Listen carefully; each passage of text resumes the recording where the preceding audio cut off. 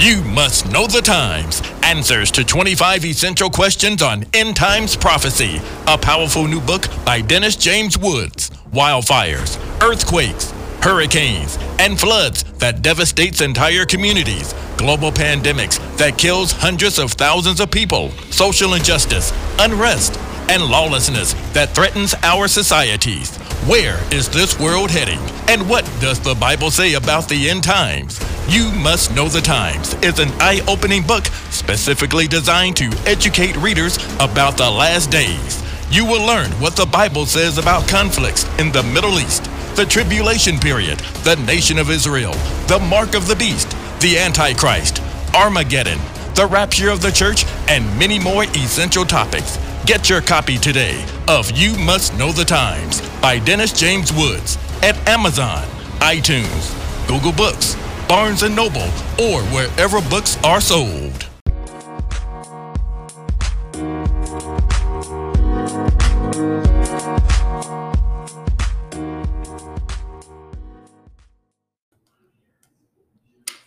Praise the Lord, everyone out there in podcast land. This is Dr. Dennis James Woods, and we're here with you one more time with the Revelation Revolution.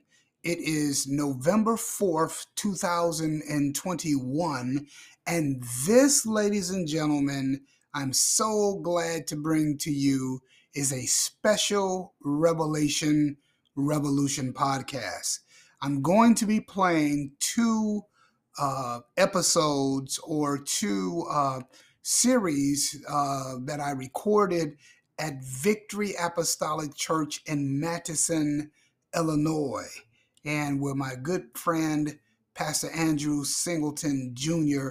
is the pastor. He read my book, You Must Know the Times, Answers to 25 Essential Questions on End Time Prophecy, and gave me a 5-week series taught right there at Bible class at his marvelous church in Matteson, Illinois. And Matteson, for those of you that don't know, Matteson, Illinois is about 20 miles south of Chicago, one of the south suburbs of the Chicago area. And so the series began on October 12th and is going to run all the way through November 16th. Now, what I'm about to play for you is the first and the third lessons that I taught, and you're really, really going to enjoy this. And so I just wanted to do this intro to give you some understanding of what you are about to hear. Now, after I finish this series, there'll be two more that I end up uploading at a later time, but then we'll get back into our regular Revelation Revolution. And so God bless you and keep you in Jesus' mighty name. And thanks for tuning in and enjoy. You must know the times.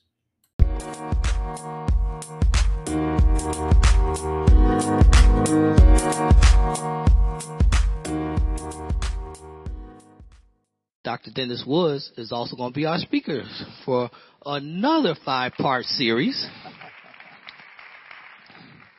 And this 5-part series is entitled, You Must Know the Times. And so I encourage those of you who are in here tonight, those of you who are online, to purchase the book. He has had 2 book signings here already. And so I see people coming in. We already, even though we're greatly social distant, we already have more people in this Bible class than we had in any other. I guess I should have had you teaching already. But people have not been coming back to Bible class because of COVID, but now people are vaccinated. Some of you got boosters. And you ready to move on and still do it safely. Let's give God some praise. His book entitled, You Must Know the Times, Answers to 25 Essential Questions of End Time Prophecy. This is where we start tonight. It is a 5-part straight series.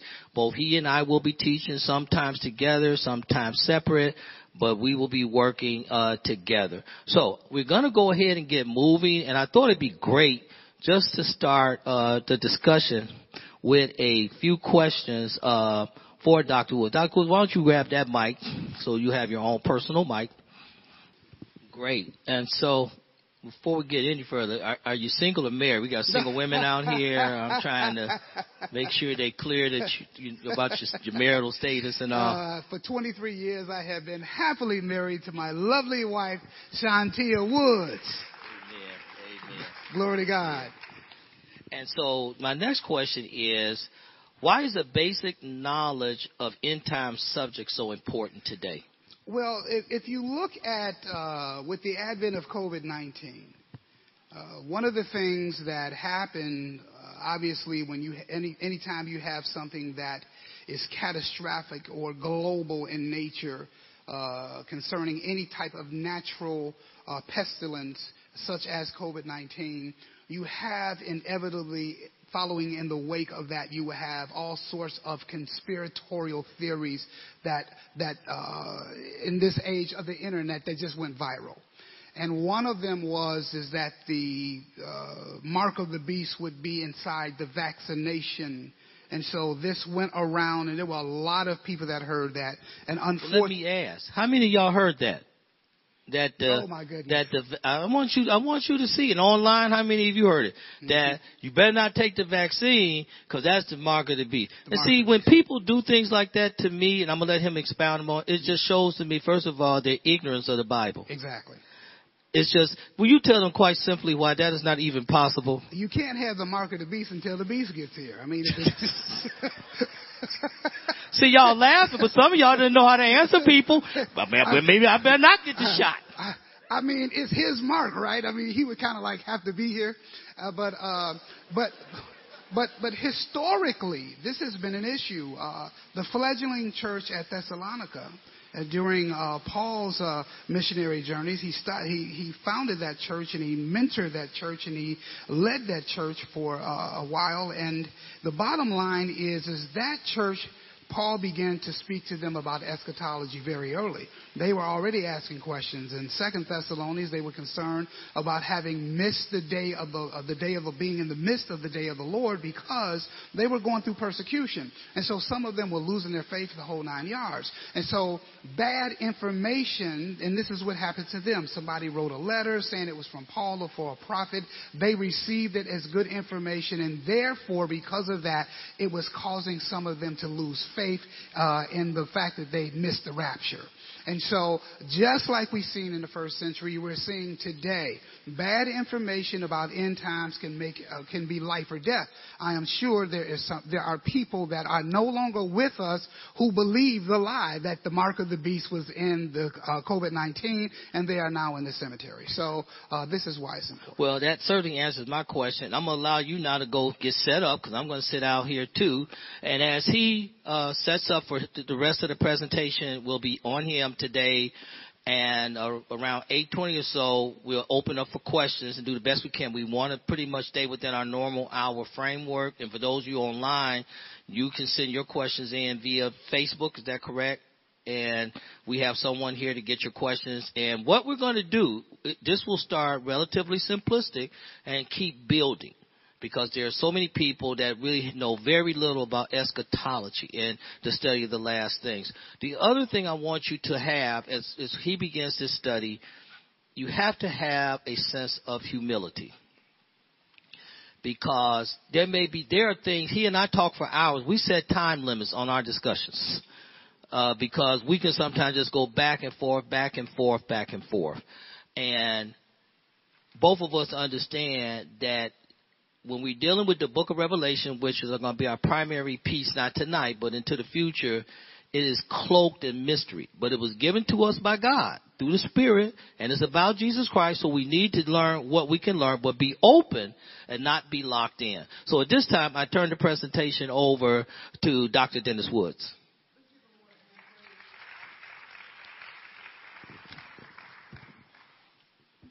Again, we thank God for Jesus and for his power that is in his resurrection. Amen. For the blood sacrifice. How many are so glad that you're saved on tonight? Oh, glory to God. I just thank God for Jesus. Why study end time prophecy? It's a good question. Studying the end time prophecy is very important, and we're going to begin our study with just an observation that God makes about himself. Amen. In Isaiah 46, 9 and 10 from the NIV, this is what the Lord says. He says, remember the former things, those of long ago. I am God. There is none, no other. I am God. There is none like me. I make known the end from the beginning. From ancient times, what is still to come, I say, my purpose will stand, and I will do all that I please. For this reason, why knowing the times and the end times is so important is because God wanted his children to know what was coming ahead of time. Glory to God. In this way, we have an advantage over the world. The world is going to be in chaos and not have any ability to understand the signs of the time. They're not going to have any answers. However, by Christians knowing what the scriptures declare about the end time events, this becomes a tool. They're not going to have it. The world's not going to have any answers.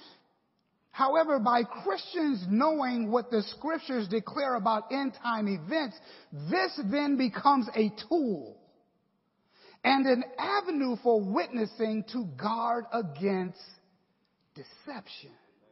So when God has taken time to share some of his omniscience and give it to mere human beings and tell us thousands of years, hundreds of years, thousands of years in advance what is going to happen, then we need to pay attention to what God is saying. Therefore, prophecy is like God's fingerprint that uniquely identifies him as God. There is no power in all creation that can reveal the future events thousands of years in advance. God not only declares the future, but has the power to bring it to pass. God is not a mere observer of the future like a weatherman who looks at the clouds, but he is the effective cause of future events. And so this is why the study of end time prophecy is so important. The significance of prophecy is not some trivial issue, but God's divine revelation of a prophetic mandate where the Almighty God has chosen to reveal his plans to mere human beings. Therefore, if God has said it, we better pay attention to it. Amen. Whatever he say, we need to listen.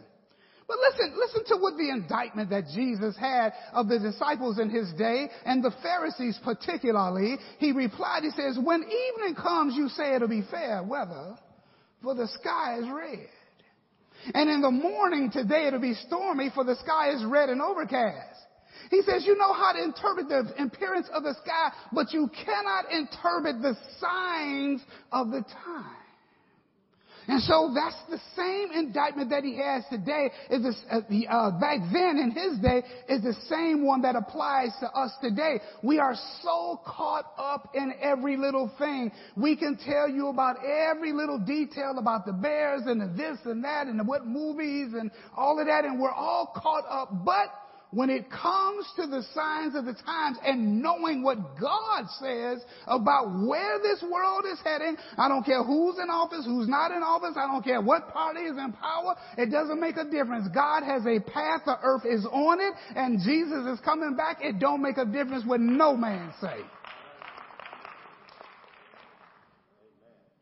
So now Jesus gives us what I like to call is templates. He gives us some templates of what the world will be like.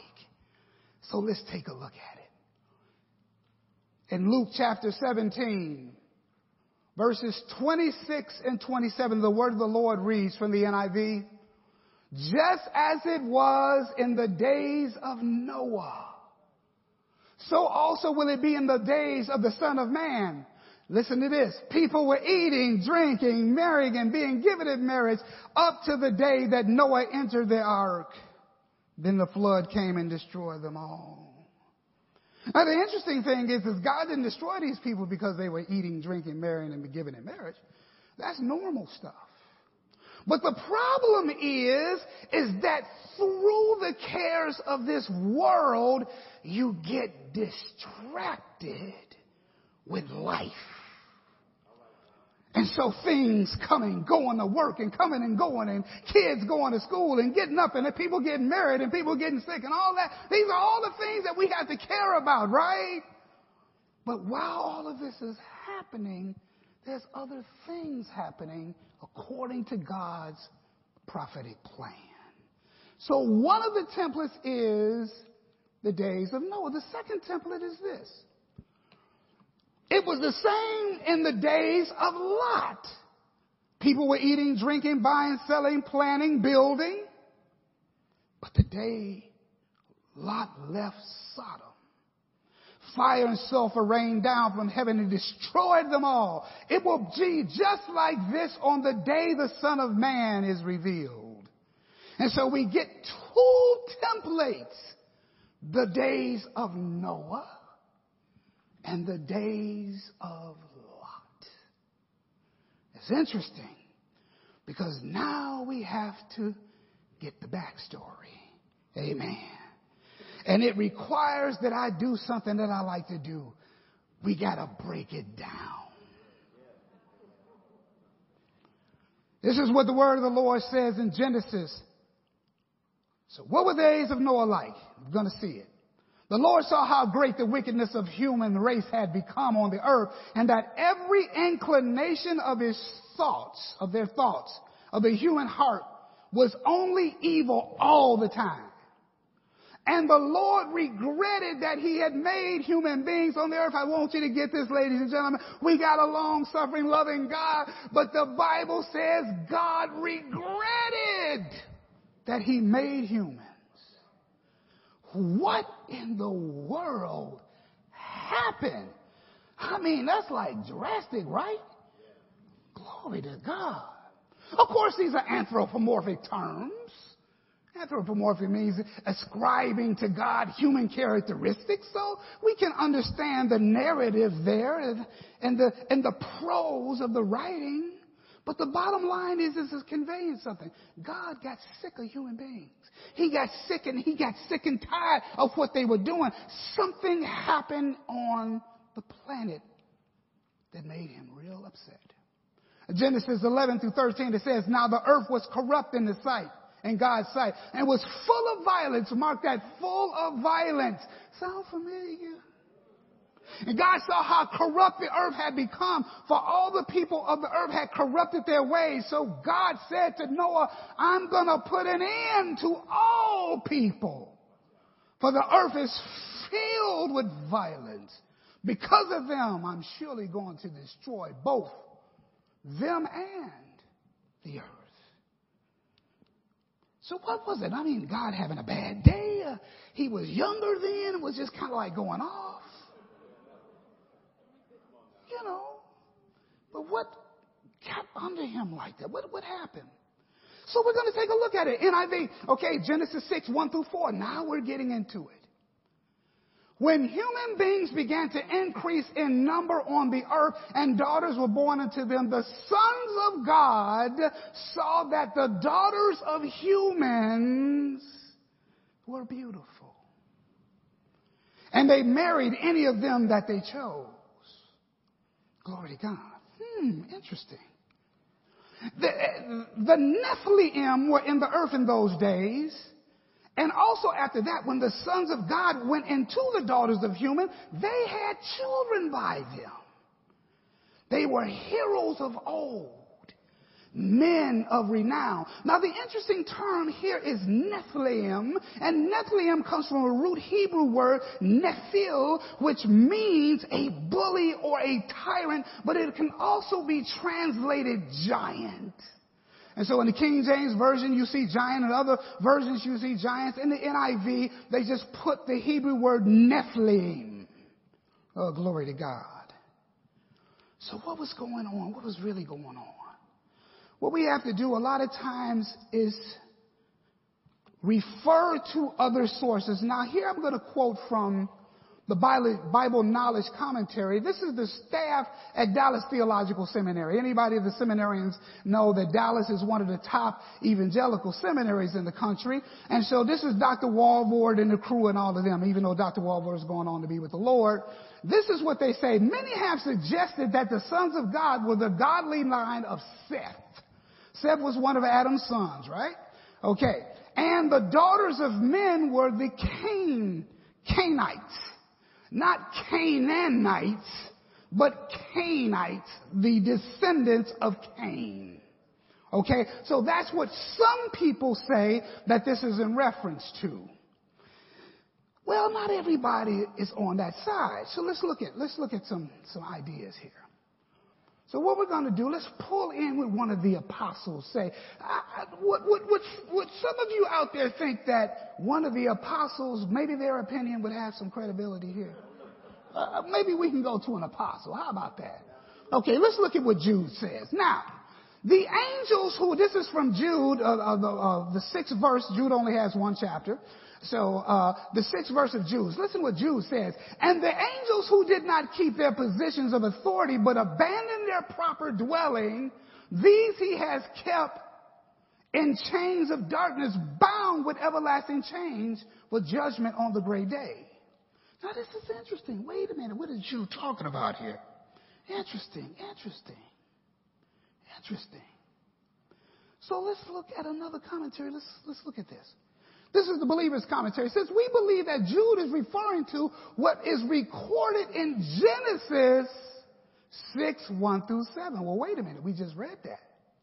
The sons of God left their proper estate as angelic beings and came down to the earth in human form, married daughters of men. This marital union was contrary to God's order and an abomination to him. Now, that's the Believer's Commentary. If I didn't quote other sources, y'all would be saying, Dr. Woods, you going off the deep end and you just coming up with stuff.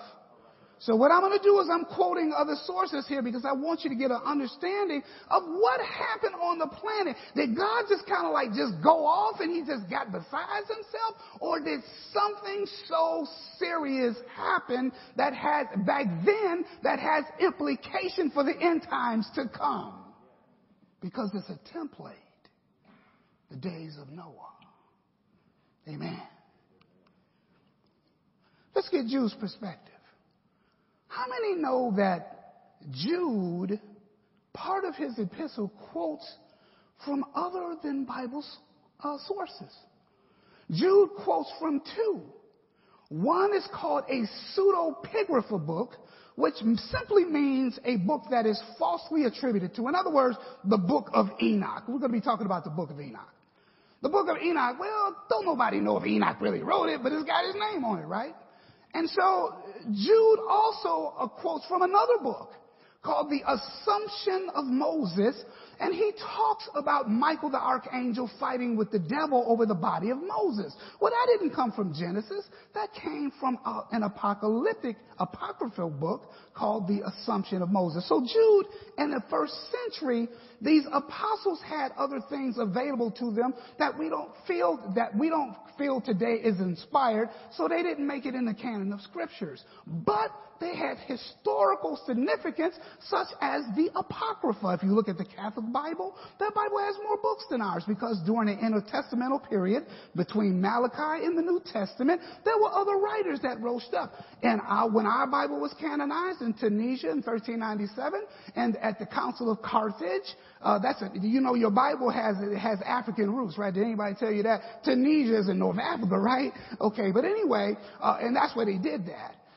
So the bottom line is that there were a lot of things that was available to first century Christians that we don't recognize today as being inspired, but they have historical significance. So, Jude actually quotes from the book of Enoch.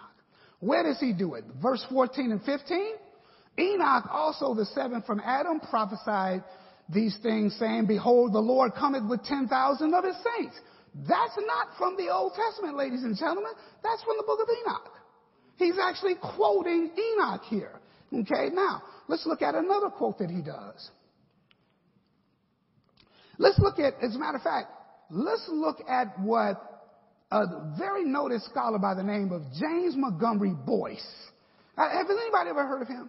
James Montgomery Boyce? Your pastor knows. Yeah, I got a few scholars in the room that know who.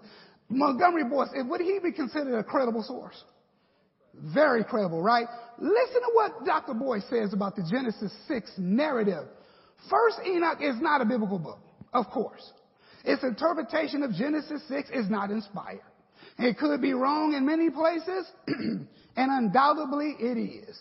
Nevertheless, it is significant for our interpretation of the text because it was apparently known by Peter and Jude, who in their oblique references to the same subject seem to put their stamp of approval on it. This is what Dr. John MacArthur says. Same thing. John MacArthur saying a most plausible viewpoint is that Jude is referred to an extraordinary heinous infraction by some fallen angels. That sin recorded in the Old Testament in Genesis chapter 6 verses 1 through 4 was so severe that God placed the offending demons in chains to prevent them from ever committing such perversity again. So now, there was a group, so according to this line of reasoning, there was a group of angels that took advantage basically of human beings and polluted the human race. And the whole design was, it was a satanic plot to ruin the human race so a redeemer couldn't come. So if you mix fallen angels with human DNA and you populate the world with that, you couldn't have a redeemer whose blood could be used on Calvary. It's an insidious plot. It's deep. I know, but we got to study this out. Praise God. So now, let's actually look at Enoch. Don't ask me where I got it from. Actually, the book of Enoch is part of my Logos Bible library. Those of you that have Logos, you have access to a whole library of things. This is where I got it from. But anyway, let's look at what Enoch says. It's almost identical to Genesis 6. This is what it says. And it came to pass that when children of men had multiplied in those days, were born unto them beautiful and comely daughters, that the angels, see, Enoch directly says it. The angels, the children of heaven, saw and lusted after them and said to one another, come, let us choose wives from among the children of men and begat us children. So now Enoch is just telling us these were angels. And this is the information that Jude was quoting from when he wrote his epistle about the angels that kept not their first estate. And God got mad with them and put them on a life sentence. Those angels, those demons will never be released again. You think Satan is bad? These may have even been worse because God will not let those angels out again. So those are locked up forever. Glory to God. And they're put in a place called Tartarus. That is the Greek word for it. Now listen to this. Enoch 7, verses 2 through 6, it said, they became pregnant, they bare giants, and the giants turned against and devoured mankind. They began to, listen to this, they began to sin against the birds, the beasts, the reptiles, and the fish. So now we can kind of understand what God's attempt was to wipe out all of them, but not only the humans, but this is why the animals were involved, because these angels violated them as well. And so so God had to do the whole program and wipe everything out and start over again. And so now, so how is this a template for the future? And that's the interesting thing, because believe it or not, ladies and gentlemen, according to the book of Revelation, something similar is going to occur again. Glory to God. Let's look at what Peter says about it. For if God did not spare the angels when they sinned, but put them into hell, putting them in chains of darkness to be held for judgment, if he did not spare the ancient world when he brought the flood on the ungodly people, but protected Noah, a preacher of righteousness, and 7 others, so now we have Peter also chimes in on this whole narrative. Glory to God. So the translation for us today is what? As in the days of Noah, the world during the latter times will be characterized by violence, corruption, and lawlessness, inspired by direct supernatural influences as they were in the days of Noah. So you wonder why you're seeing all these demonic movies and demonic pictures and all this off-the-chain violence and all of this. It is being inspired by supernatural forces that are involved in human affairs. Now, so far as this marrying humans and having children, that's not happening again, because them angels got locked up. They're not getting out. They got a life sentence. That's not going to happen again. Glory to God. God said, no, we're not going there no more. All right. Look at what Ephesians says. This isn't strange. Ephesians chapter 6, verse 12. This is what he says. For our struggle is not against flesh and blood, but against the rulers, against the authorities, against the powers of this dark world, against the spiritual forces of evil in the heavenly realms. Paul is saying, listen, your fight really is not with brother this or sister that or the guy, your neighbor across the street. What's really happening is there are supernatural forces involved in inspiring people. And this is the world we live in. We inherited a world with a devil. We inherited a world with demons. And it's part of this reality we have to live in now. Glory to God. This is characteristic of the last days. This is what Paul said in Timothy.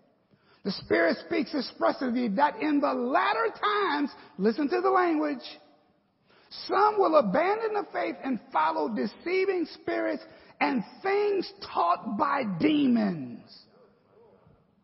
Do you know that demons can teach people? That's what they do. They inspire evil. They inspire wickedness. Glory to God. Unfortunately, some of them demons end up in some of these seminaries. No, that's another.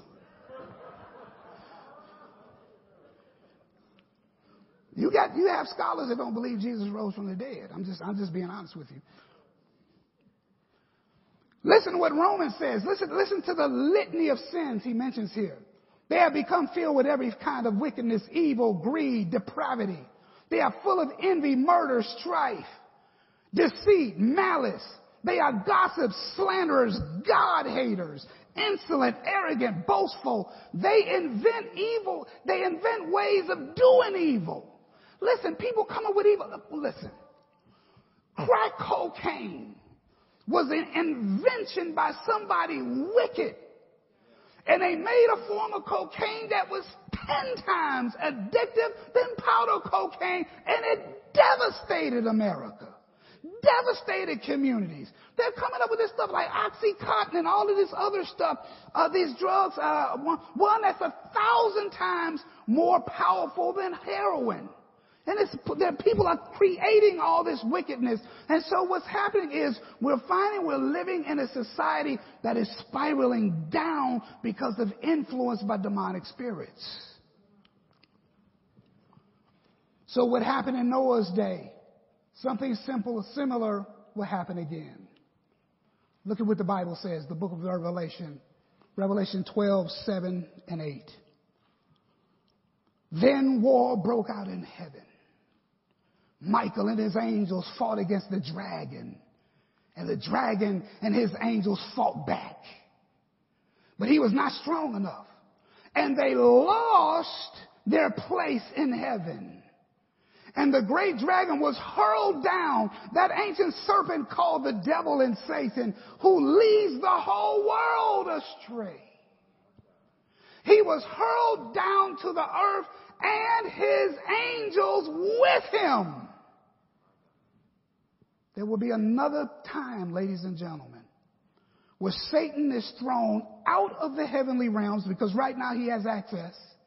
He still has access. He will be thrown out of there, and then him and his angels will be confined once again and come back down to the earth, just like they did in the days of Noah. And so this is why it is a template for what's going to happen in the future. You know, Jesus talked about it.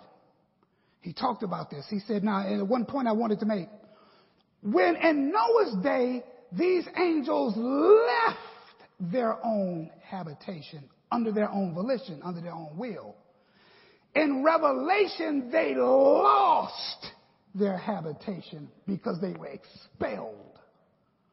And then the rest of that text goes say, woe to the world, because the devil comes down with great wrath, because he knows he had but a short time. Oh, glory to God. So we know what the days of Noah were like. But the question is, what were the days of Lot like?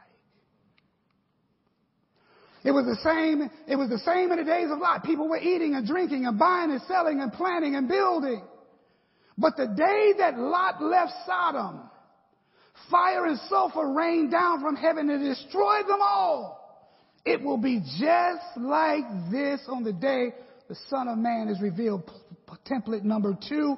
Number 1, days of Noah, violence, corruption, all of that, demonic influence. The second template, Jude again gives us the backstory.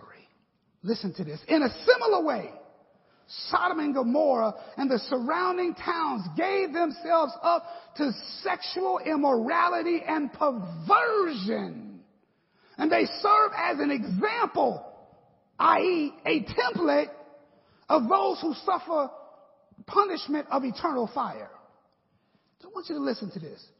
Never in the history of humankind has the push for the acceptance of alternative lifestyles been so pervasive in every sphere of life: politics, education, the legal system, the workplace, books, education, literature, TV, movies, religion, foster care, the church. Not just in America, all over the world. This isn't a localized thing. This is an international thing. And so because it's so pervasive now, it becomes a fulfillment of what God said. This is what your world is going to be like before I come back. You are going to see the days of Noah, and you are also going to see the days of Lot. The question is, do you see these things? How can we miss this? Isaiah gives us a very important insight in my closing minutes. The look on their faces testifies against them. Let me tell you something. People who are caught up in a sin have a look to them.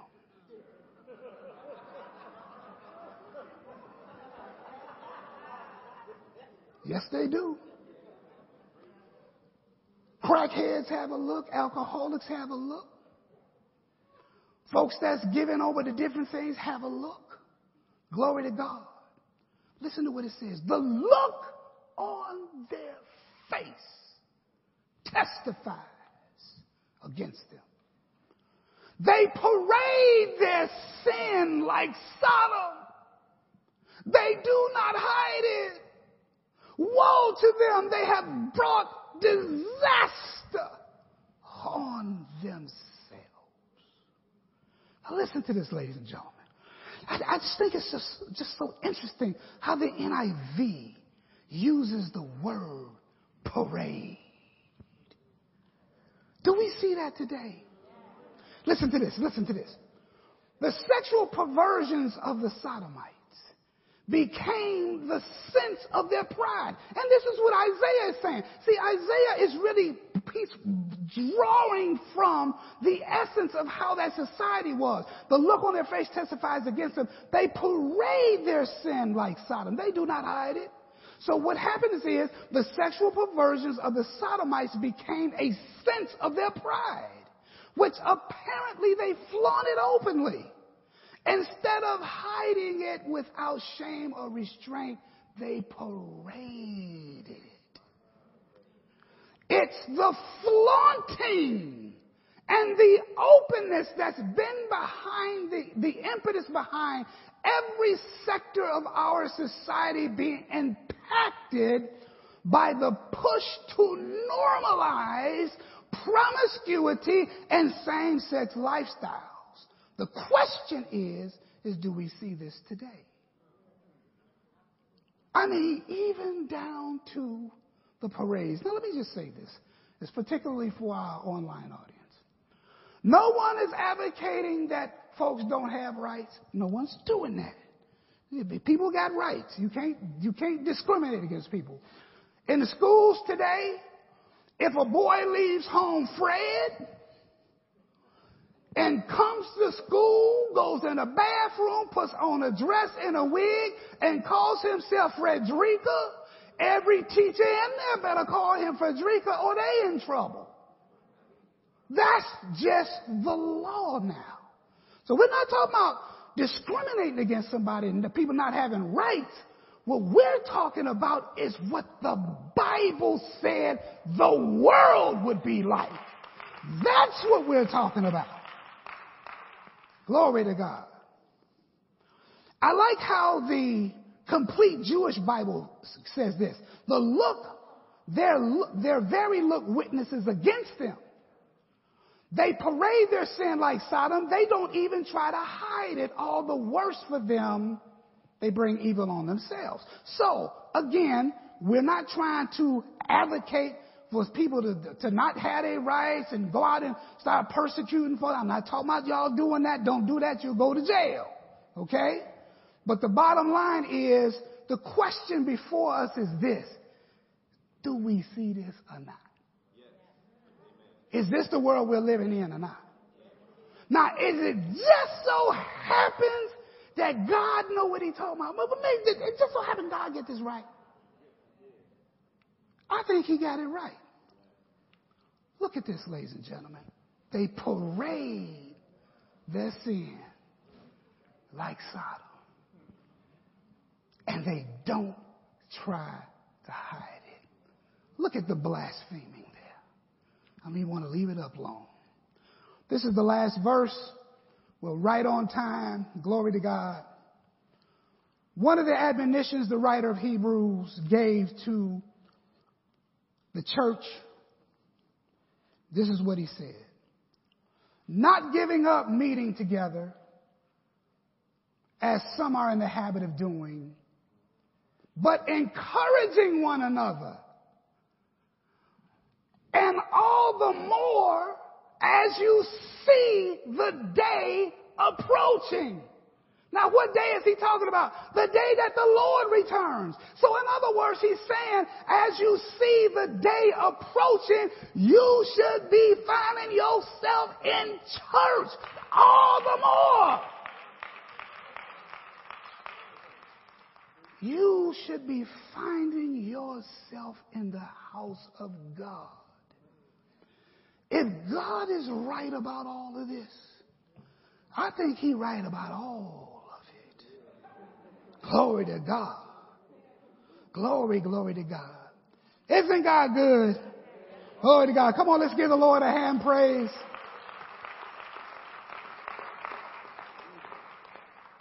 The day speaks of the second coming of the Lord. So today's topic, why study end time prophecy?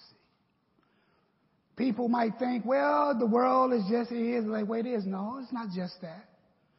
God said, listen, before I return, I'm going to tell you what it's going to be like. Because I want you to know. Why do I want you to know? So you will be a witness, ladies and gentlemen. So you'll know how to witness to people. You'll know how to minister to people. You'll see when the world is freaking out and not knowing what to do. God already has you set aside as repositories of his truth, that you can be a reservoir of blessing in this dark and evil age. Let's give the Lord a hand praise. Isn't God good?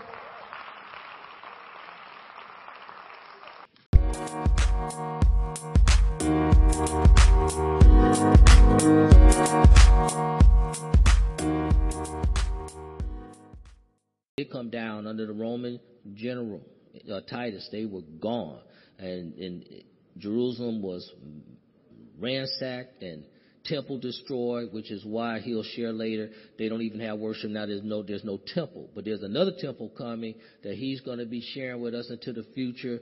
So get ready, and tonight we kind of start dealing with that abomination, the desolation that y'all love to talk about, beasts and antichrist and all kind of scary stuff. But the end times is no joke.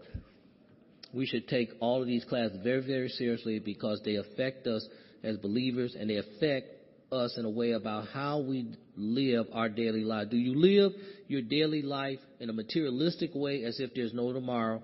Or do you live your daily life as if, yes, I will enjoy material things, but the best is yet to come? See, that's how you got to live your life as a believer. So at this time, and those you online, come on, let's give another round of applause, Dr. Dennis Woods.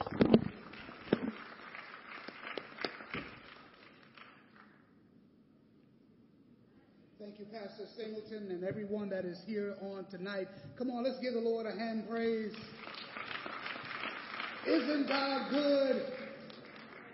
How often is he good? I think there's somebody out there that knows him. If it had not have been for the goodness of Jesus on our side, where would we be? Amen.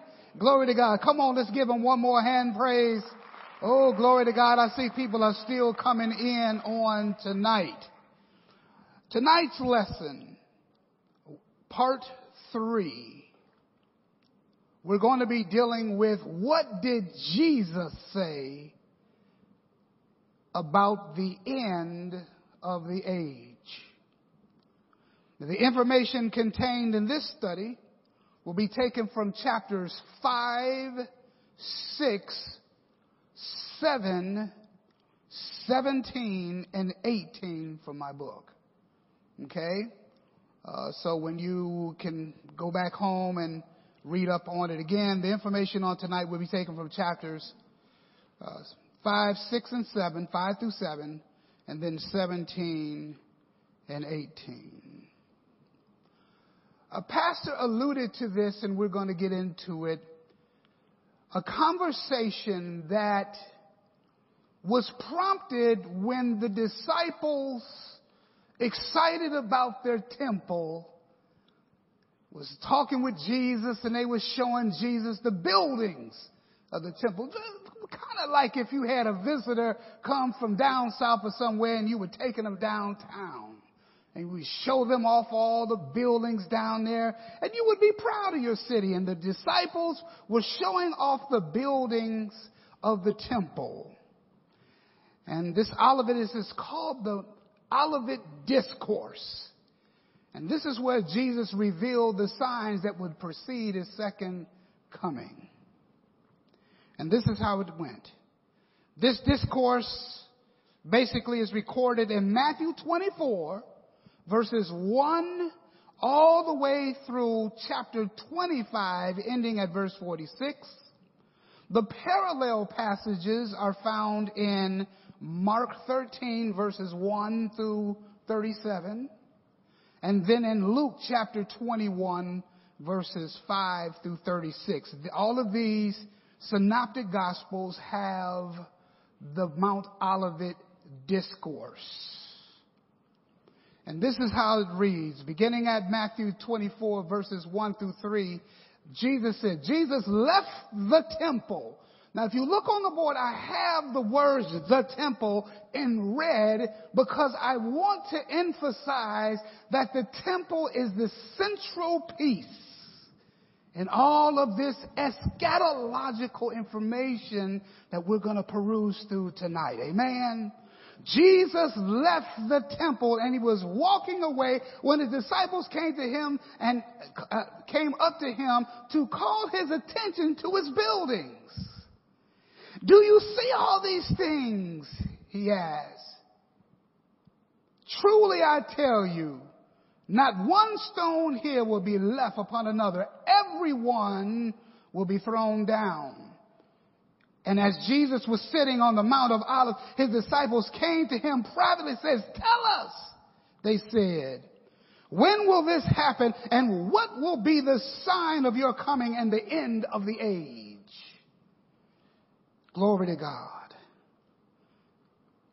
And this is how Jesus responded.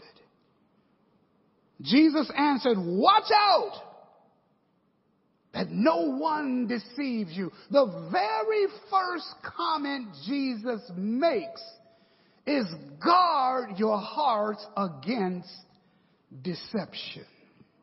How many know that we are living in an age now of mass deception? He says, for many will come in my name claiming I am the Messiah and will deceive many. And you will hear of wars and rumors of wars, but see to it that you are not alarmed. Such things must happen, but the end is still to come. Glory to God. This first warning was not to be on guard against deception. Deception occurs particularly when the line between truth and falsehood are so blurred that the truth is not easily discerned. In an age of deception, God's word is the only source of inerrant truth. So we're not speaking of just relative or subjective truth. Jesus says, you will know the truth, and the truth will what? Make you free. Amen. So Jesus goes on in the conversation. He said, for nation will rise against nation and kingdom against kingdom, and there will be famines and earthquakes in various places. All these are the beginning of birth pains. Now that's an interesting analogy, birth pains. Glory to God. The word birth pains comes from a Greek word, odin, and it is associated with the Messianic woes. In other words, the terrors and the torments traditionally viewed as the prelude to the coming of the Messianic age, or Jesus' second coming, and are associated with the appearance of the Son of Man at the end of history, as the beginning of the end of woe. So birth pains, it gives us the idea of this. We know that when a woman is pregnant, but to all the sisters in here, you know what I'm talking about, that had babies, as you get closer to that birthday, them pains start to hit. And as the birth date gets closer, they get more intense and they increase in frequency. And that's what Jesus is saying. As the Messianic age, as his second coming, there's a whole new creation about to be birthed in not only the earth realm, but in the heavens and all of it. Paul says the whole creation groans to now, waiting for the manifestation of the sons of God. Glory to God. And so these birth pains are going to be a characteristic. And then he says, nation will rise against nation. The interesting thing about the word nation is it comes from the Greek word ethnos.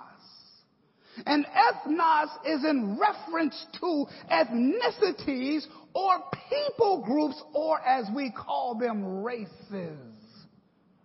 So that means that the last days will be rife with racial tensions and people groups at each other.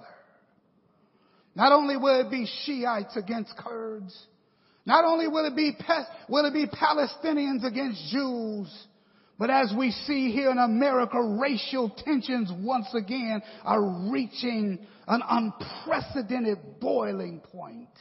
And why is that happening? Much of it is designed around deception and a big lie. And what happens is when people embrace a lie, it causes tension. And so Jesus says these are characteristics of the last days. Glory to God. And then he talks about in verse 24, he says, for false messiahs and false prophets will appear and perform signs and wonders to deceive, if possible, even the very elect. And notice what he says there. See, I have told you ahead of time. You see, this is the whole idea behind prophecy, is to forewarn you, is to tell you ahead of time. How many times in life have we said, if I only knew what was coming, I would have did better. What Jesus is telling you was coming ahead of time so you won't get caught. Glory to God.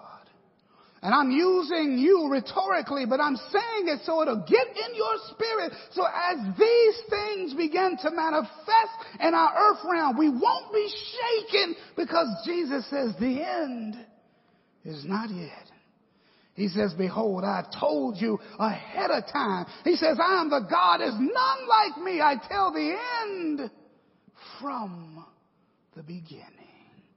He says, nobody like me. Can't nobody do that. Listen to what Peter says. What Paul says in Timothy.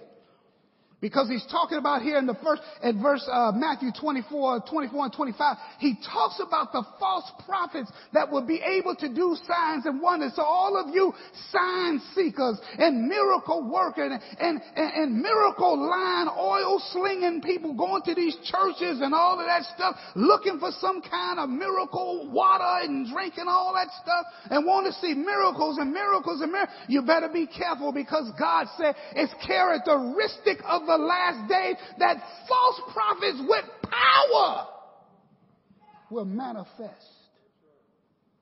Not all of them are just going to be talking out their heads. Some of them are going to have signs and wonders following them. You have to be careful with this. Glory to God.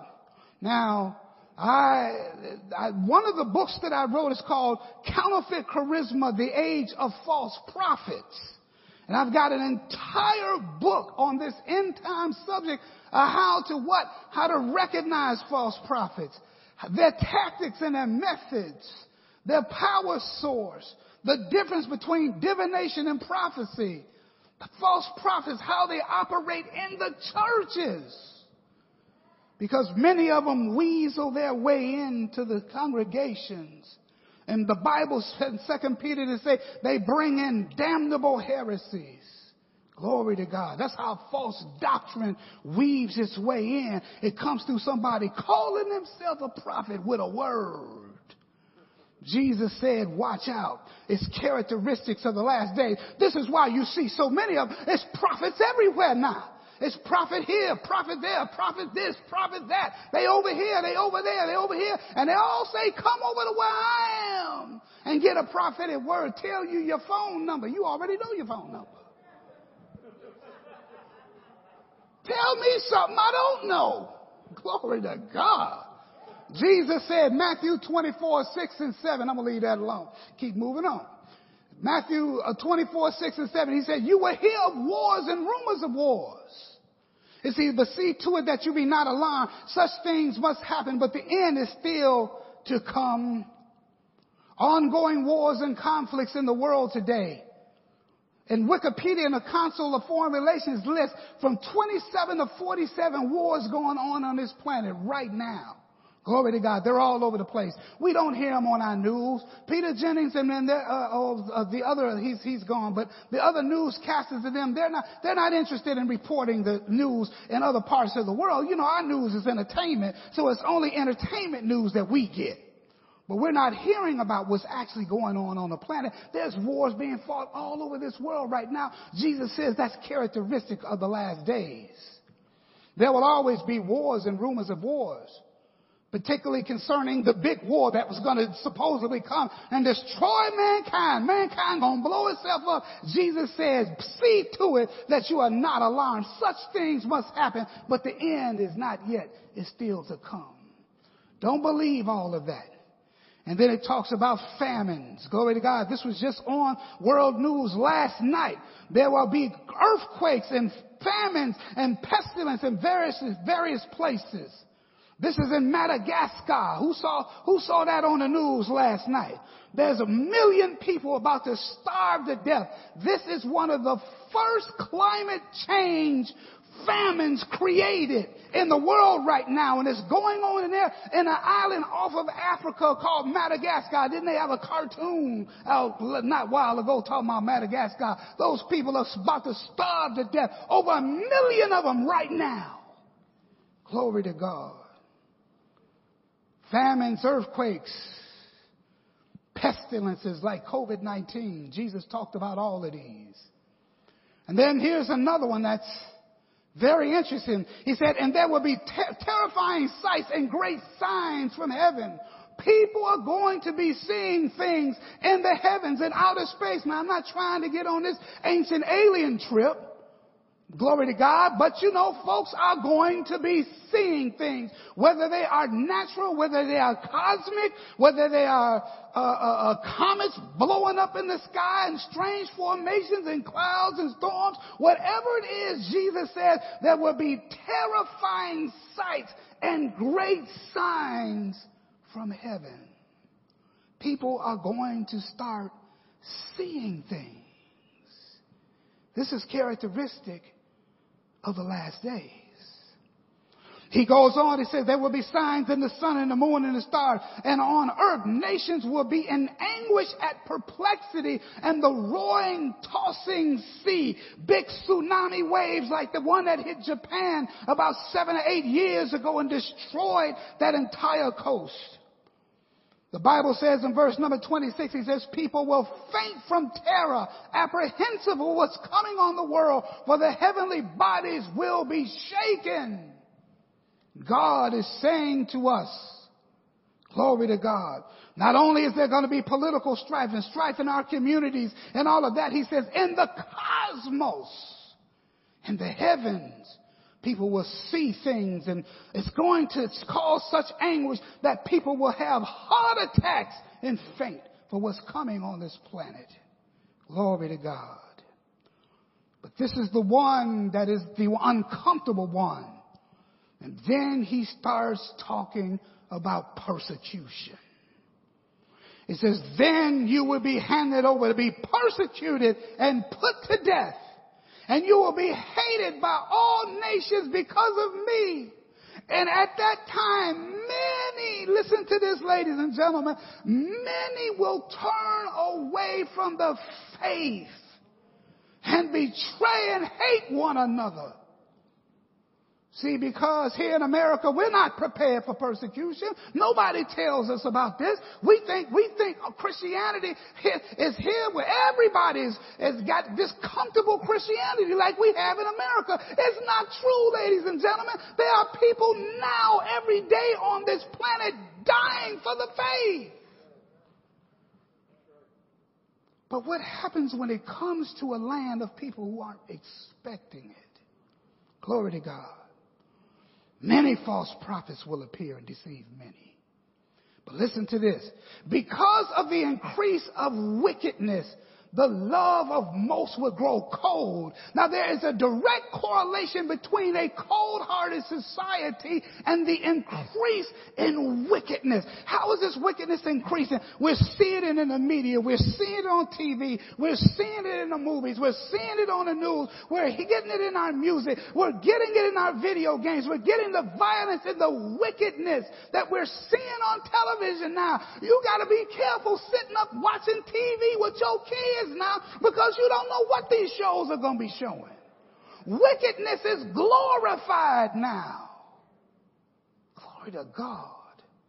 I remember coming up watching Rob and Laura, the Dick Van Dyke show. When they showed them in bed, they was in separate beds.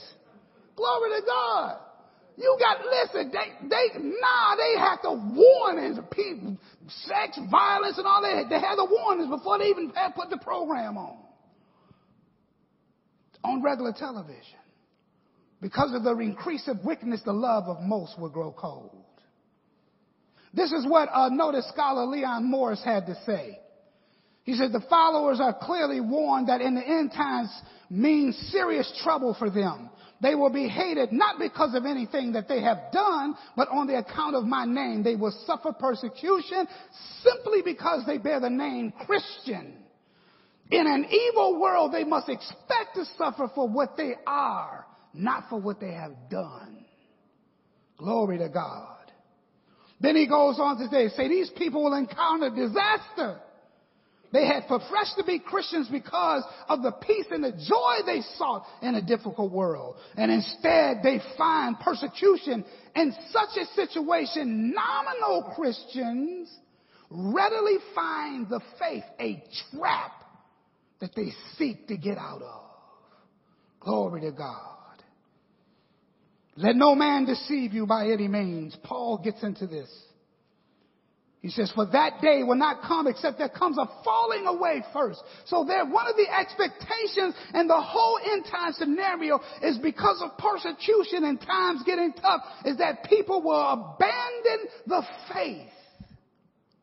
What if it started costing people their lives to be a Christian? How full would our churches be? Glory to God. This is what they live like in other places in the world. Here we don't see it. We got a constitution that gives you your rights, right? But what about when that begins to change? What about when it's naming the name of Jesus will cost you something? Will you be willing to stand for Christ if your life is on the line? Oh, glory to God. He says, don't let anyone deceive you anyway, for that day will not come until the rebellion recurs. This is getting into 2 Thessalonians, what Paul talks about. Persecution is a reality which Christians in the West are not very familiar. Especially in America, Christians tend to believe that they are immune from persecution. This is largely because of religious freedoms. However, as the end approaches, religious freedoms will come under attack. Christians will bear the ire of a Christ-hating world because their faithfulness to Christ and their refusal to compromise with the world. It is during these times that things will be turned upside down. Isaiah warns, he says in Isaiah 5:20, he says, woe to those who call evil good and good evil, who put darkness for light and light for darkness, who put bitter for sweet. So what happens is truth then gets distorted. See, when light becomes darkness and darkness becomes light and right becomes wrong, then you don't know what the truth is. You don't know whose side to believe. You could have a society who could look at January 6th and see an insurrection and then turn around the next minute and say it didn't happen. When you're looking at it, that's what happens when the standard of truth has become so diluted that you don't know. Because what happens is those who are calling good evil, and they call evil good. Glory to God. Are we not living in this time? Glory to God. Now, one of the signs that Jesus gives in his Mount Olivet discourse, it is the most defining eschatological sign in the Bible that kicks off the most troublesome time that the world will ever know. Glory to God. This is called the abomination of desolation. Everybody say that. The abomination of desolation. I want you to remember that. It is very, very important. This is what Jesus said, Matthew 24:15. He says, therefore, when you see the abomination of desolation spoken of by Daniel, the prophet, standing in the holy place, whosoever reads, let him understand. Now Jesus is talking about something that he refers us to Daniel, because see, if you're going to understand end time prophecy, you must understand the prophecies of Daniel. Daniel is a prophetic key. If you're going to get into Revelation, you need Daniel. Glory to God. If you're going to understand end times, you need Daniel. Daniel sets the stage for us to understand the book of the Revelation. In Mark 13, Jesus, he says it this way: when you see the abomination that causes desolation standing where it does not belong, let the reader understand. What's going on with this abomination of desolation? Let's get into a few definitions. The word abomination comes from the Hebrew word shekutz, which means something disgusting, something that is filthy, especially an idol or some other detestable thing. The word desolation comes from the Hebrew word she'im, which means to be destitute, destroyed, to make waste. Together these words mean a desolating sacrifice or something that is sacrilege. Glory to God. And so what is Jesus telling us about? The abomination of desolation is when the Antichrist, also known as the beast, breaks a 7-year peace covenant with Israel and the surrounding nations. He then walks into the most holy place of the rebuilt temple, sits on the throne of God, and declares himself to be God. He will break the 7-year covenant 3.5 years into it and take away Israel's sacrifices and offerings. Now, the reason why Jesus talked about this as the disciples beheld the temple, because all of these events are centered around temple activity. In other words, Jesus is talking about Antichrist in the future is going to walk into a temple in Israel and commit this sacrilege called the abomination of desolation. But in order to understand it properly, we then must go to the prophecies of Daniel, because this abomination of desolation actually happened in history. Daniel 9:27, this is the passage that is very, very important. He will confirm a covenant with many for 1 7. What this means is for a 7 year, to be a 7-year covenant. In the middle of the 7, he will put an end to the sacrifice and offering. The sacrifice and the offerings are going to be happening at the temple. So this is why this is so important. And at the temple, he will set up an abomination that causes desolation until the end that is decreed is poured out upon him. This is the futuristic abomination of desolation. This is the one that Jesus talked about. When you see the abomination of desolation standing in the holy place where it ought not. Jesus was looking forward to what the Antichrist is going to do. But he is also looking backward at what happened to Israel some 140 years before Jesus was born. The 7-year period is known as Daniel's 70th week. Daniel's 70th week.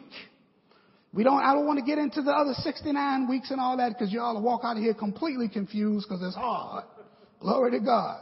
So we just going to deal with this last 7 years because that's the one that's coming.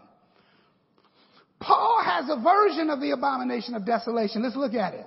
Paul's version, 2 Thessalonians chapter 2, verses 3 and 4. Paul's version says, don't let anyone deceive you in any way, for that day will not come until the rebellion occurs and the man of lawlessness is revealed, the man doomed to destruction. That's the Antichrist. Verse 4, listen to what he does.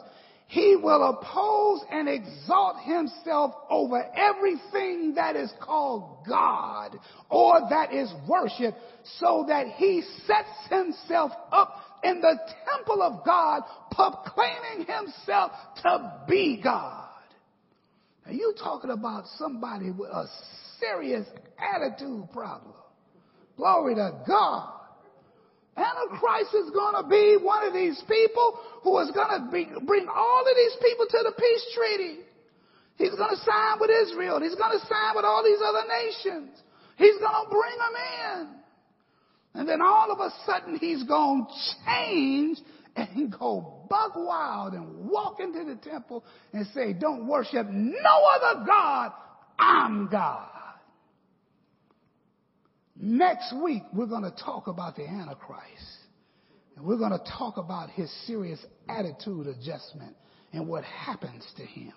Make sure y'all come back next week. Amen. Glory to God. Now, after Antichrist walks in the temple and calls himself God, the Bible says, for then shall be great tribulation, such was not since the beginning of the world to this time, no will ever be. And except those days be shortened, there should no flesh be saved. But for the elect saved, those days will be shortened. Matthew 24:21 from the NIV says it a little differently. For then shall be great distress, unequaled, from the beginning of the world until now, and never again to be equaled again. Daniel 12:1 talks about this time as well. He says there will be a time of distress such as not has happened from the beginning of nations until then. It's always when this period comes, it'll be the worst time in all human history. And there's been a lot of bad things that go on the planet, but this is going to be worse than everything. The Holocaust and under Hitler will be tiddlywinks to what's going to happen under the Antichrist. Alas, for that day is a great day, so that is none like it, even the time of Jacob's trouble. Jacob here is a metaphor for Israel, the nation of Israel. But it shall be saved out of it. So now that we've kind of got a precursor, we want to now do a brief study on Israel's temples, because all of this factors in. Remember, Jesus said they were looking at the temple and they were showing Jesus to the temple. They said, Jesus, look at these beautiful buildings. Jesus poured cold water on their parade and said, ain't one of these stones going to be left on the other one. Glory to God. So now, temples are the centerpiece and are factor prominently in the eschaton and how God is going to work his plan. Basically, tonight we're going to be talking about two of Israel's temples. We're going to be talking about the Solomon's temple, and we're going to talk about Zerubbabel's temple. Glory to God. Solomon's temple was completed around 958 BC. The scriptural references for that is 2 Chronicles chapter 2. And it was destroyed by the Babylonians under the command of Nebuchadnezzar. 2 Kings 25:9, Jeremiah 52:13. There's a lot of prophecy from Isaiah and Jeremiah dealing with and Habakkuk and other prophets that dealt with the coming Chaldean Empire or Nebuchadnezzar taking the Jews back captive to Babylon. The second temple was Zerubbabel's temple. It was dedicated around 516, 520 BC. The scripture reference for them is for Ezra. It's in Ezra 5. 6 through 17, Ezra 6, 1 through 15. However, some 400 years later, in 167, it was this second temple that suffered the worst desecration in Israel's history by a Syrian king by the name of Antiochus Epiphanes. To this day, Israel and Syria are enemies. To this day. Glory to God.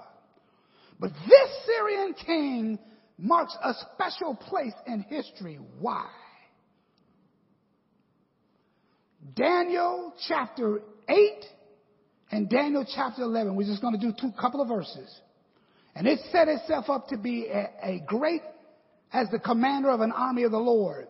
Look, it said, what it says in red, it took away the daily sacrifice. Now, Daniel is prophesying about Antiochus Epiphanes. The interesting thing is, Antiochus Epiphanes didn't come till about 200 years after Daniel lived. So this was yet futuristic prophecy for Daniel, but it's history for us, and it was history for Jesus, but it was prophecy for Daniel.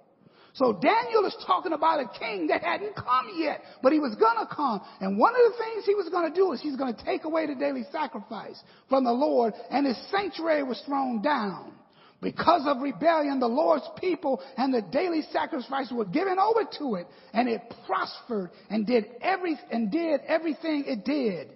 And truth was thrown down to the ground. Here again, whenever you have an Antichrist spirit, whenever you have a Satan's attack, truth will always be thrown down to the ground because he hates the truth. He is a liar. He was a liar from the beginning. He's the father of lies. And so this is whenever his emissaries are in, truth will be sacrificed. And this is what we saw right here in America, where truth made no difference to our former president. And that's why I'm so surprised at so many evangelicals that backed him when they knew the man was a liar. And this is just telling the truth, ladies and gentlemen.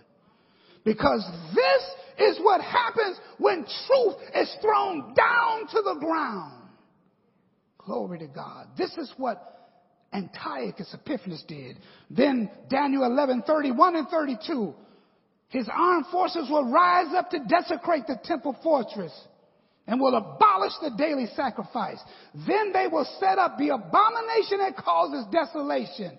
With flattery he will corrupt those who have violated the covenant, but the people who know their God will firmly resist him. Now the reason I put that in red, because now we're going to have to go over to the book of Maccabees, and we're going to have to look at what happened when Antiochus Epiphanes did what he did. Some people who believed in God said, listen, you are going to come in here and desecrate my father's house, and they rose up against this man. Oh, glory to God. Y'all know about this. When we connect the holiday with it, you'll understand. And Daniel 8 and 11 records the actions of Antiochus Epiphanes, king of Syria. In 167 BC, he desecrated the Jewish temple. This account is recorded in the Apocrypha, the books not received by Protestants as inspired, but are historically relevant. Glory to God. So now we are going to look at First Maccabees, chapter number 1, verses 54 through 51, the New Revised Standard Version.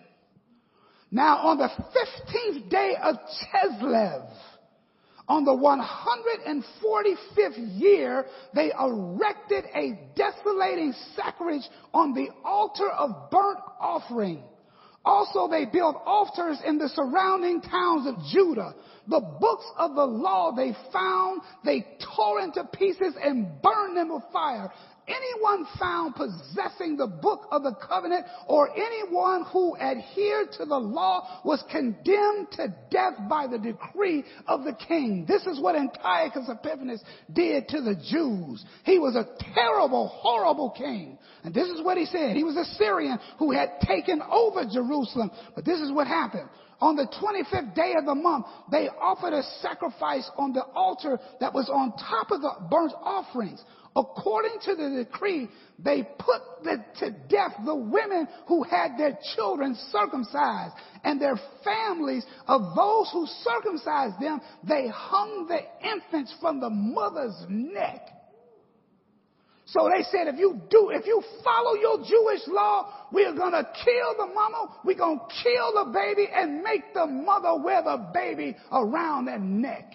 This is recorded in history, ladies and gentlemen. Glory to God. From 1 Maccabees chapter number 4, verses 36 through 38. Then Judas, not Jesus' Judas, but Judas Maccabeus and his brothers led a rebellion against this king. And Judas and his brothers said, see, our enemies are crushed. After they led this rebellion, ladies and gentlemen, what ended up happening is they overthrew the Syrian army. They put them out of Jerusalem. So they said, let us go up and cleanse the sanctuary and dedicate it. So all the army assembled and went up to Mount Zion. And they saw the sanctuary desolate, the altar profane, and the gates burned, and the courts, they saw bushes sprung up as in the thickets. In other words, they were overgrown by vegetation or in the mountains. And they also saw the chambers of the priests in ruins. And then he goes on, 1 Maccabees 42, 52 to 59. Early in the morning on the 25th day on the 9th month, which is the month of Chislev, in the year 148th year, they rose and they offered sacrifices as the law directs on the new altar. And they offered burnt offerings that they had built. And every season on that very day, the Gentiles had profaned it. It was dedicated with songs and harps and lutes and cymbals. And the people fell on their faces and they worshiped and they blessed heaven who had prospered them. So they celebrated the dedication of the altar for 8 days. And the joyful offering, and joyfully they offered burnt offerings, and they offered a sacrifice of well-being and thanksgiving. Glory to God. And they decorated the front of the temple with gold crowns and shields, and they restored the gates and the chambers and the priests, and they fitted the doors. And there was a very great joy amongst the people, and the disgrace brought by the Gentiles was removed. Glory to God. Then Judas and his brothers and the assemblies of Israel determined that every year at that season, the days of dedication and the altar should be observed with joy and gladness for 8 days, beginning with the 25th day of the month, Chislev, which is our December 25th. Sound familiar? Okay, glory to God. Maccabees, that's Maccabees 4, 57 through 59. And this is where the celebration of Hanukkah comes from. Have you heard of the Jewish holiday Hanukkah? Well, Hanukkah is the celebration of them taking back the sanctuary because it had been polluted and desolated by a guy by the name of Antiochus Epiphanes. So now Jesus, when he's looking at the temple, he goes back and he's telling the Jews, he said, well, this temple you see, it's going to come under destruction again. And it's going to be reminiscent, glory to God, of what happened when Antiochus Epiphanes came and he desecrated the temple. And so Jesus says, when you see the abomination of desolation spoken of by Daniel the prophet, he said, then you better get out of town. He said, because all hell literally is about to break loose. Glory to God. This same temple that the disciples pointed out to Jesus was later known as the Herodian temple. Now, the Herodian temple of Jesus' day was actually a renovation project of Zerubbabel's temple that was cleansed after the Jews pushed out the king of Syria, Antiochus Epiphanes.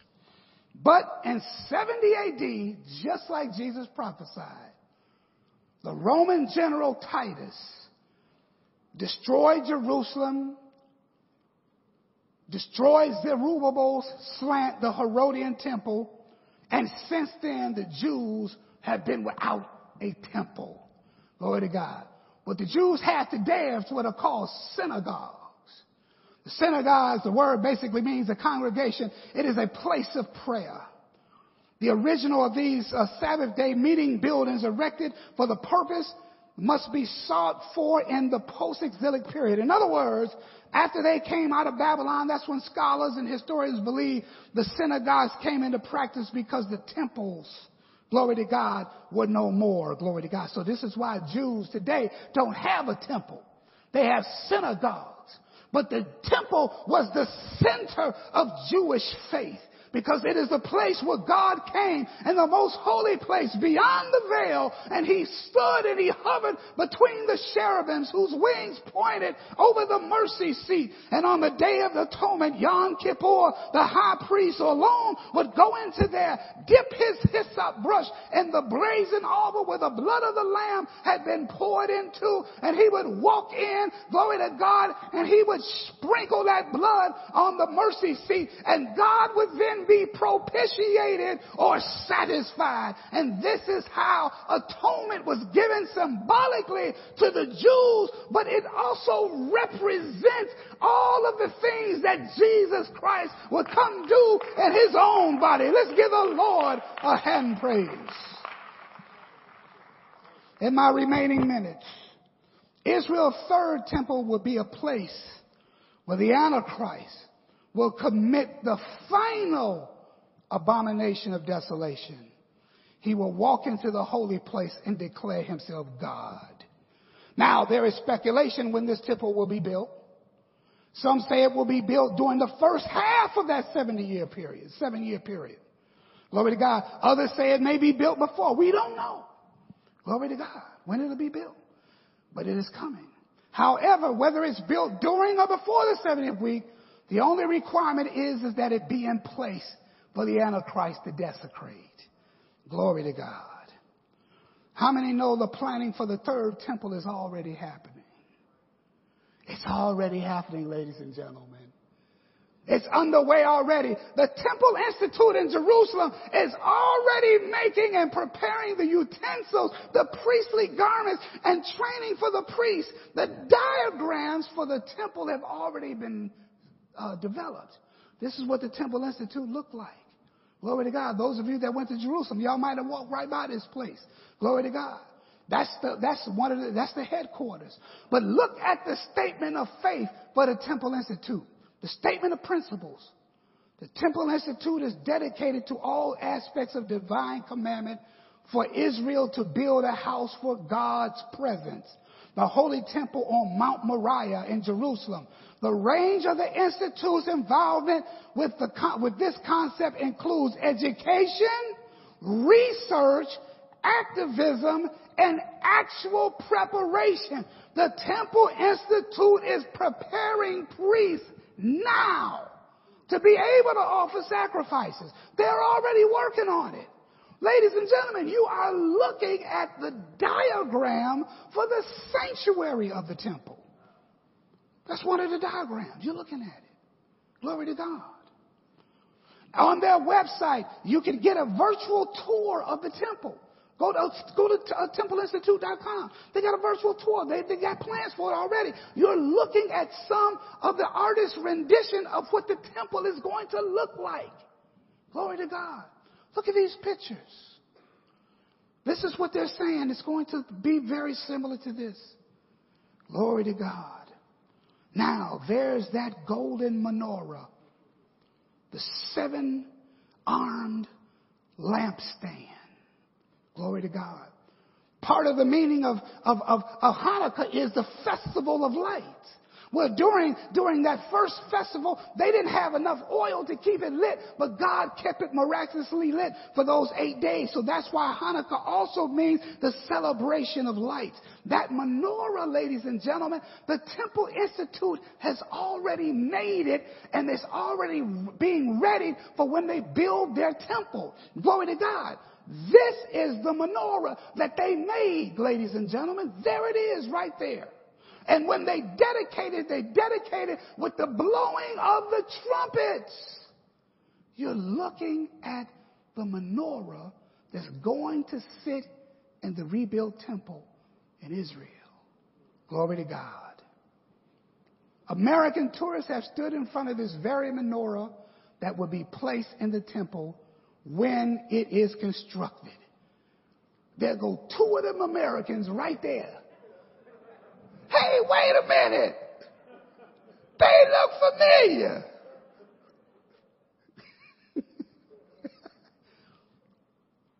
they stood right in front of the menorah that's going to be placed in the temple when they finish it. Ladies and gentlemen, so for review, and then we're done. The third temple will have to be built. There will be a 7-year covenant backed by the Antichrist. This is believed it will be a peace treaty with the surrounding nations. 3.5 years into the covenant, Antichrist will change his mind, break the covenant, just as Antiochus Epiphanes did. He will take away the daily sacrifices being offered in the temple. Antichrist will then step into the most holy place of the temple, take a seat, and declare himself to be God. He will erect his image of himself and place it in the temple. Just like Antiochus Epiphanes did, he erected a statue of Zeus in the most holy place. These actions will kick off what Jesus called the Great Tribulation. So next week, ladies and gentlemen, this is what we're going to cover. We're going to cover the beast or the Antichrist. We're going to talk about the mark of the beast. We're going to talk about his characteristics. We're going to talk about his actions. We're going to talk about from where he arises. We're going to talk about the punishment of those who take the mark of the beast. And we're going to talk about his demise. Ladies and gentlemen, you must know the times. Let's give the Lord a hand praise. In the name of Jesus. Glory, glory to God. Thank you. God bless you. Wasn't that outstanding? Come on, you can do better than that. Online as well. And one of the most... You Must Know the Times, Answers to 25 Essential Questions on End-Time Prophecy, a powerful new book by Dennis James Woods. The world is spiraling out of control at an alarming pace.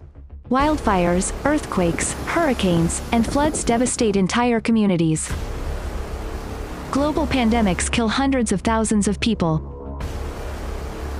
Social injustice, unrest, and lawlessness threaten our societies.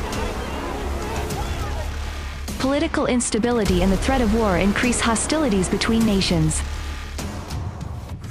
The birth pangs of distress are getting more intense each day. The question is, what do all these things mean, and where is this world headed? Unfortunately, at a time when people need answers the most, many do not know about the end times. You Must Know the Times, Answers to 25 Essential Questions on End-Time Prophecy, is an eye-opening book that is specifically designed to educate readers on a wide range of subjects concerning the last days. This book will equip you to discern the times in which we now live.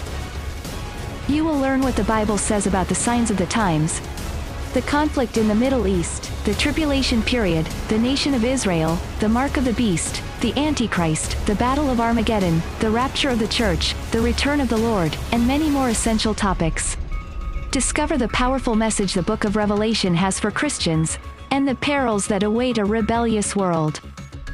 The Lord warns, "Look, I am coming like a thief."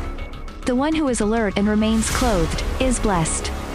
Therefore, it is vitally important that you must know the times.